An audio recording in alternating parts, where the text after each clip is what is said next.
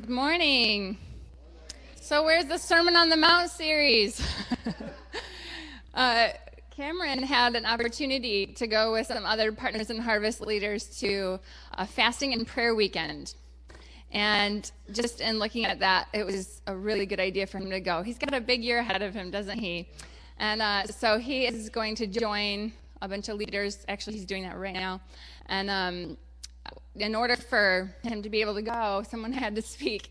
And it was funny because no one else could do it, and I was totally willing. But my motivation was I really want Cameron to go. And I was looking through the Sermon on the Mount, and I was praying about whether I should continue the series. And I talked with Cameron, and he said, whatever you feel like the Lord's leading you to. And I was praying, and nothing was really sticking out to me. And the Lord had, a few weeks earlier, spoken to me out of James 3. And that idea kept coming to my mind. And then in this one moment, just the Lord spoke to me and said, I planted that word in you a few weeks ago because I knew you were going to speak this coming Sunday, and I want you to speak that word. And as just the time has passed, some of the dreams people have been having and some of the prayers we've been praying just feels like this is a really timely word for right now. So it feels like God has just opened up a window for this message today. And God is so good. He is so good. I'm going to start in John 17.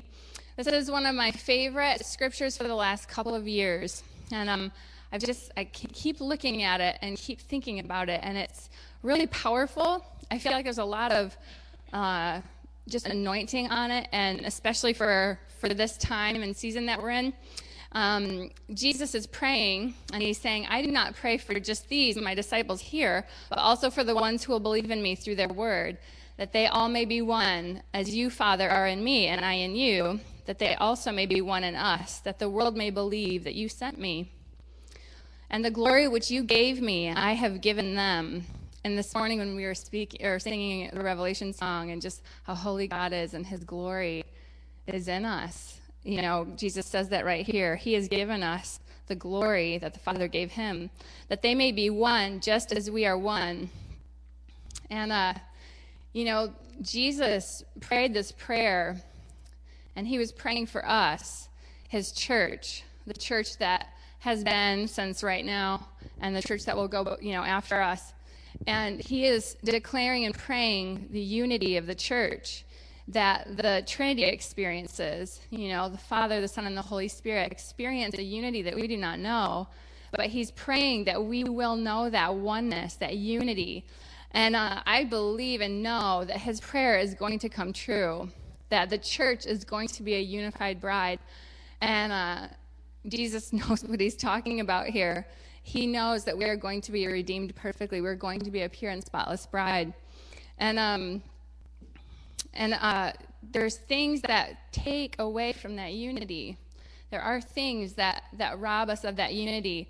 And the church hasn't looked pretty always, but it will, because God is that good. So in James 3, let's just start with chapter 3, verse 1 through 12.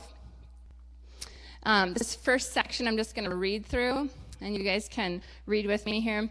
My brethren, let not many of you become teachers, knowing that we shall receive a stricter judgment. For we all stumble in many things. If anyone does not stumble in word, he is a perfect man, able also to bridle the whole body. Indeed, we put bits in horses' mouths that they may obey us, and we turn their whole body. Look also at ships. Although they are so large and driven by fierce winds, they are turned by a very small rudder wherever the pilot desires. Even so, the tongue is a little member and boasts great things. See how great a forest a little fire kindles, and the tongue is a fire, a world of iniquity. The tongue is so set among our members that it defiles the whole body and sets on fire the course of nature, and is set on fire by hell. For every kind of beast and bird, of reptile and creature of the sea is tamed, and has been tamed by mankind. But no man can tame the tongue. It is an unruly evil, full of deadly poison. With it we bless our God and Father, and with it we curse men, who have been made in the similitude of God. Out of the same mouth proceed blessing and cursing. My brethren, these things ought not be so. Does a spring send forth fresh water and bitter from the same opening? Can a fig tree, my brethren, bear olives, or a grapevine bear figs? Thus no spring yields both salt water and fresh. And just in this whole segment, the Lord is talking about our words and the power of our words, and how crazy it is that the Lord has given us such power, because when he created the world, just his words alone created everything that you see right now. Just his words did that. They created us, the people you relate with, the whole world. He created that with just his words, and then he made us. And so he gave us that ability to create with our words, to have that much power. And I was thinking about how interesting it is that God is an invisible God to us, and yet he created things that were tangible with his words, and how we are tangible, and our words create things that are invisible. Just thought that was kind of interesting, but it's true. So here it just reveals that our mouths actually set direction. Our mouths actually cause us to set a direction. And it talks about that with the ship and the rudder of the ship and the bit in the horse's mouth. Those things are directional things. And our words actually set direction. That's how powerful they are for, incalculable amount of things in our lifetime. I had a friend that I was hanging out with the other day, and she has a little 1.5-year-old, and she has a 3-year-old. And, we were just, in the course of the time we were hanging out, she said to her little ones, "Oh, how are you doing, sweet girl? Can I get you something? How you doing, sweet boy? Can I get you something? Or do you need help with that, sweet boy? Oh, sweet boy." She kept saying those things as like a little, title over them, and all day. And I didn't really think about it too much then. But then later I was talking to Seth about hanging out with them, and I was saying, those kids are just so sweet. They're just really, it's just like they have sweet hearts or something, and they're really nice to be around. And later then I thought about that, like, wow, she is basically prophesying over her children, and the title or the word that she's giving them is being made manifest in their hearts, and they're acting that way. I was like, that's a good parenting tool right there. But it's coming out of her heart as, she loves them, and she sees the sweetness in them, and her love is sweet towards them, and it's just kind of all happening there. And my parents just got this dog recently, and it's a puppy, so it's a puppy, and puppies like to, do things and eat toilet paper and, mess things up and stuff, and she's a little bit rambunctious, has moments of intense rambunctiousness. And since we got her, just, we're not young folk. I don't know. I just feel like I don't have a ton of energy to pour into this little dog. And I know my parents aren't like, we love the puppy. But since she came, I've been saying, "Oh, peaceful dog. Oh, peaceful puppy. What a peaceful puppy you are." And it's hard in those moments where she's not to like say that, but I feel like that's her future, I just am kind of waiting for that to manifest itself, but I'm sure it will. Peaceful puppy, peaceful, sweet puppy. Proverbs 18:21 says, "Death and life are in the power of the tongue, and those who love it will eat its fruits." And when I was first married to Seth, my friend and I formed a business, and we did leadership workshops in schools, public schools.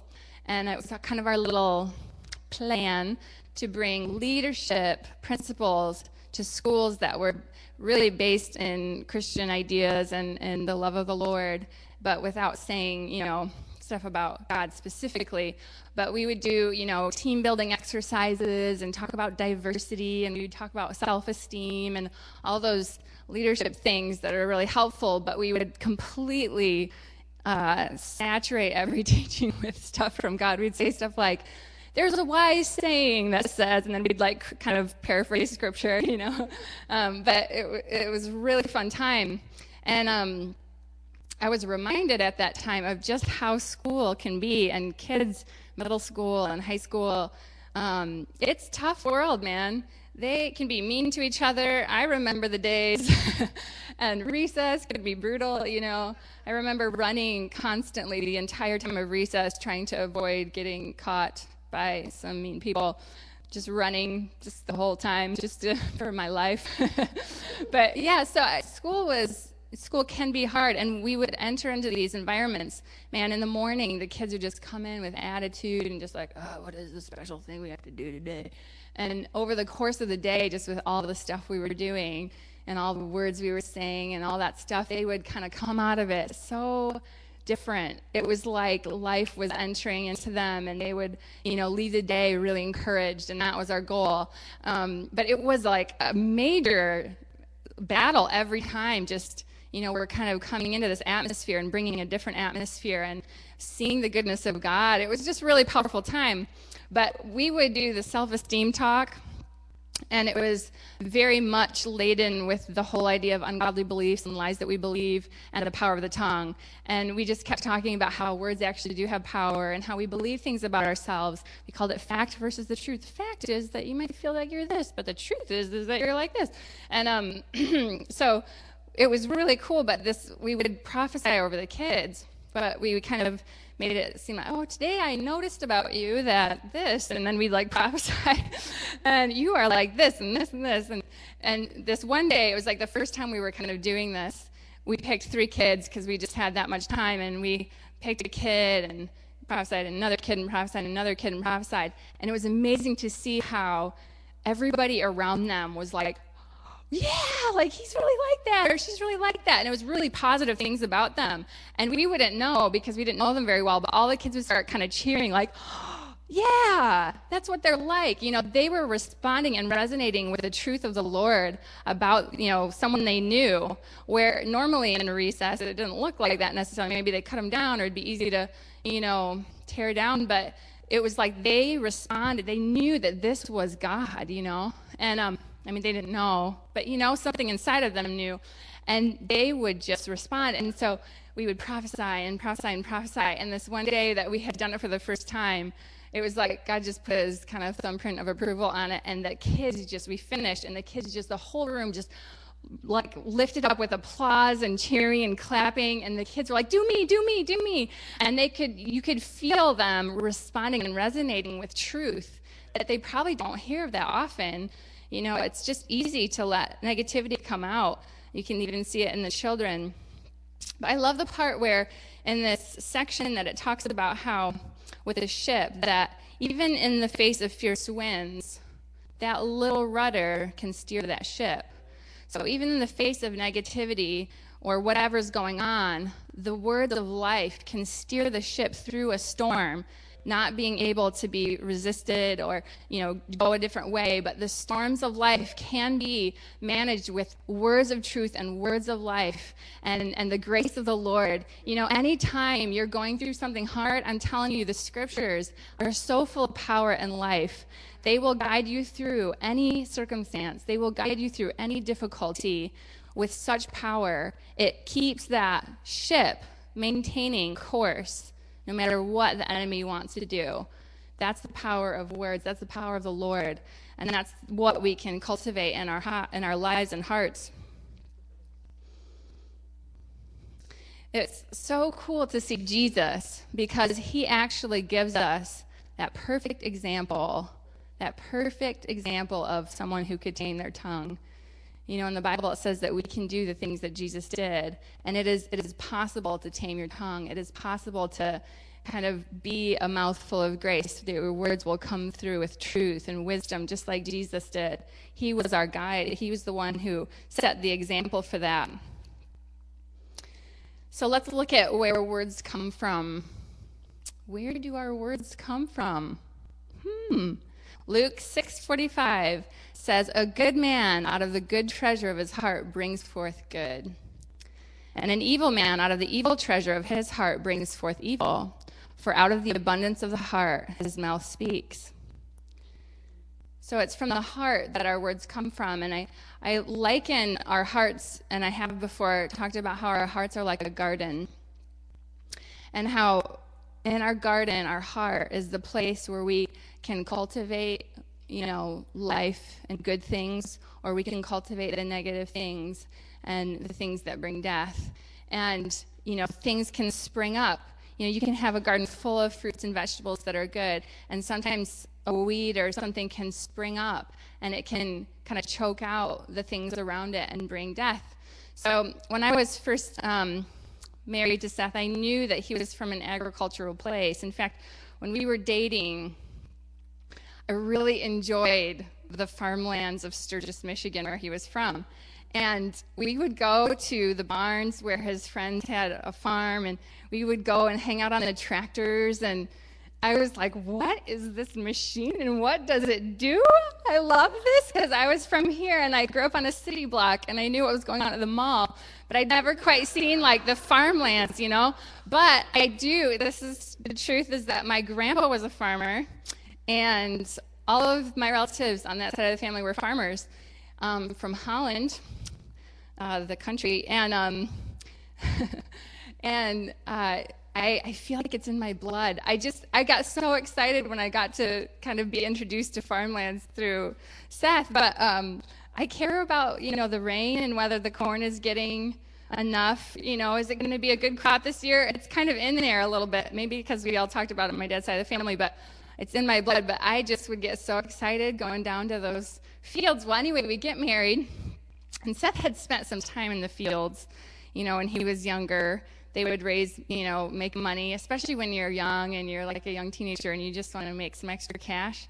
Those farmlands are a wealth of 7-Eleven money, man. You can really make some good money down there. We didn't have anything like that. I mean, I could, try and do some chores around the house, but they had these farmlands that they could, work. So Seth did that. So when we first got married, he thought, let's make some extra money. Let's go down to the fields. And I was like, what? We are going to do this? Well, there's this thing called roguing. And you know how when you're driving along the cornfields, because that was what I did. In this moment, I was actually in the cornfields, but normally I would be driving along the cornfields, and the corn would be a certain height, and every so often you'd see something shoot up, like a corn that was bigger, which in my mind I'd think, oh, that's going to be a really big ear of corn, that's a good thing. But oh no, I learned, nope, those rogue corns are not good. And we were there to take them out, to take out the rogue corns, because the reason is, we just looked this up, those rogue corns will cross-pollinate because the rogues are the ones that are not of the pure type, and they will basically cross-pollinate with the ones around them, and then kind of basically take away from the purity of the corn around it. And so those rogue corns are bad. So we would go through, we have this little tool, which I really enjoyed using for that one time we did it. I don't know if I can do it very often. And we'd go around and you'd see a rogue corn and you'd just slash it at the base and it would just kind of go out. And you would take care of the problem. There was no more cross-pollinating, and it would not spread and cause basically the corn to not be as effective or good. And so we just did the whole field. The faster you can go, the more money you make. So we would just go fast, and we'd kind of take out all the corn. And, at the time, I thought it was really fun. It was really fun. And we made some, money. I thought that was really cool. And Seth spent a lot of time when he was young doing that. It was a learning experience for us all. But basically, that's what happens when negative thoughts and things that are full of, just not life-giving ideas, they spring up in our hearts and minds. And then they seem like the biggest thing around. And all the other ideas, the positive ones, the good things, the ones that are life-giving, kind of fade away. You just see the one thing, and it's easy to focus on that one thing. And that can basically infect and take out all the other good, pure ideas around it, and basically cause less unity within yourself, less goodness within yourself, less positivity within yourself. So the key to taming the tongue lies in the heart. So we're going to move down James 3, 13 through 18.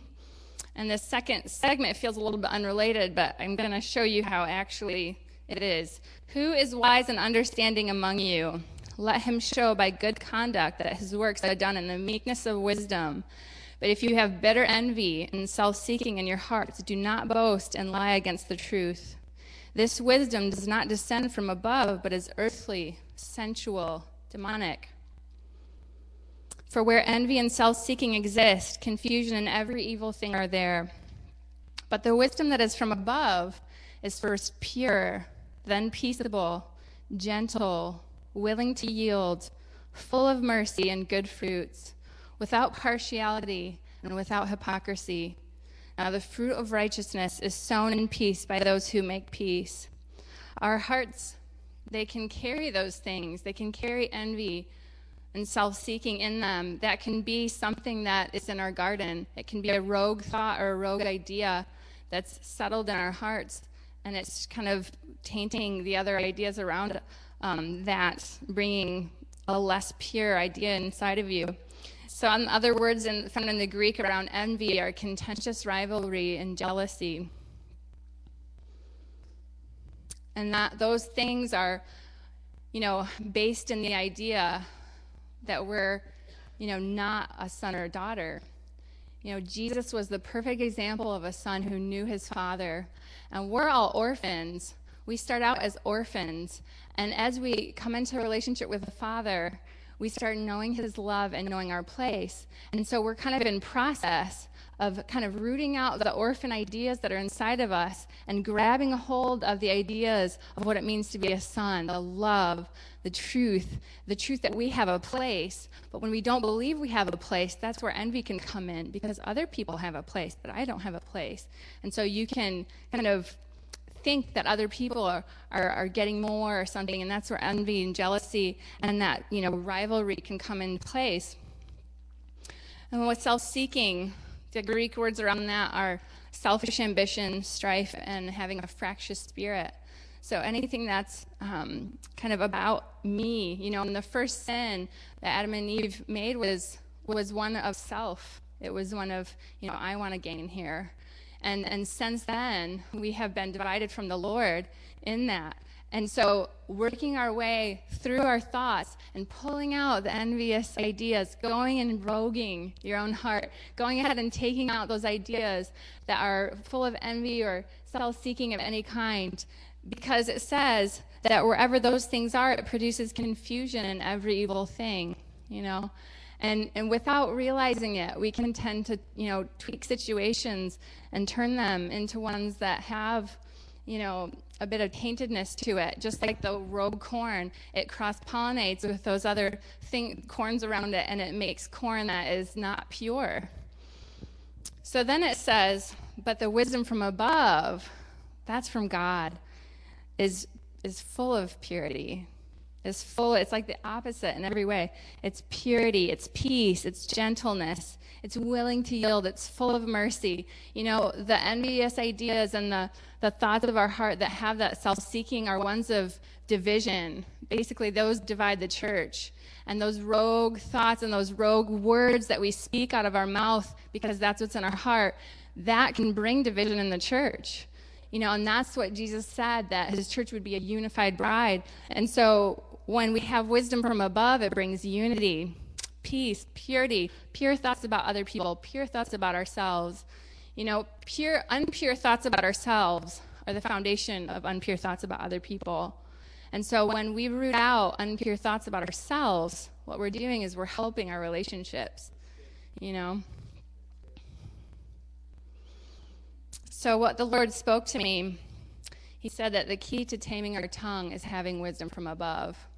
He didn't leave us high and dry when he said, who can tame the tongue? It's a world of iniquity. He said all those things. He didn't leave us high and dry, because the next scripture talks about wisdom from above, and that is the key he's given us to taming our tongues. Those ideas, the envious thoughts and the self-seeking words and all that stuff, it says here that that spring that has bitter thoughts and fresh out of the same mouth should not be. We cannot, bless our God and Father and curse man, which is made in the similitude of God. But it's so easy, isn't it? It's so easy because God is good and he's, not tangible. But this person next to me that's really annoying, I can talk easily about them, but out of our mouth should be pure. With wisdom from above, we can have pure mouths and pure hearts towards others, towards men, and we won't have that kind of dual idea coming out of our hearts and minds.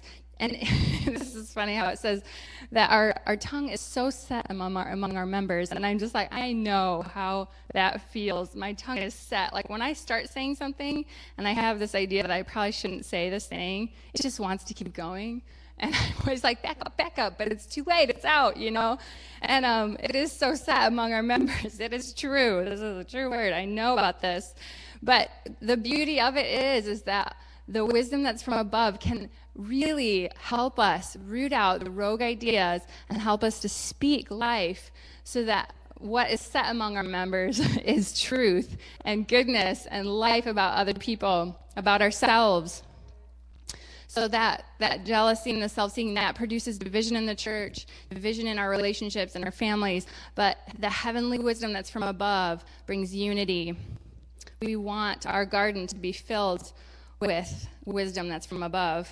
And Paul said in Ephesians 3, he was talking about when the Gentiles basically became clear that the revelation from God was that the Gentiles can now be a part of this truth about Jesus Christ, and they could kind of join in with the Jews who are worshiping him.